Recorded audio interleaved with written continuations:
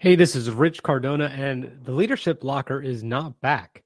However, I'm going to tell you why I'm recording this in case you get notified, and that is because we are experimenting with YouTube in terms of its RSS feed capabilities. So basically, YouTube does have a podcast page, and discoverability on YouTube for podcasts specifically is through the roof.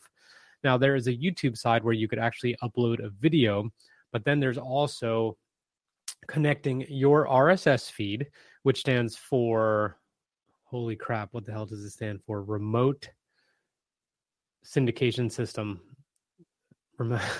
something like that. Well, either way, you connect that to YouTube Music. And what happens is your existing podcast, it will pull in all the episodes and that will be added to your podcast playlist on YouTube. Now, those will not be video. Those will, if they're audio only, they're just going to be audio, and it'll have basically a thumbnail that's based off the cover art, and that's it. However, this is big because one of our clients, for example, has 600, I think 65 podcasts.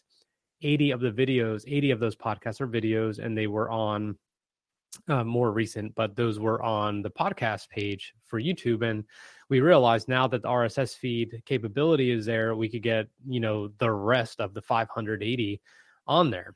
So we're testing it out with the Leadership Locker first.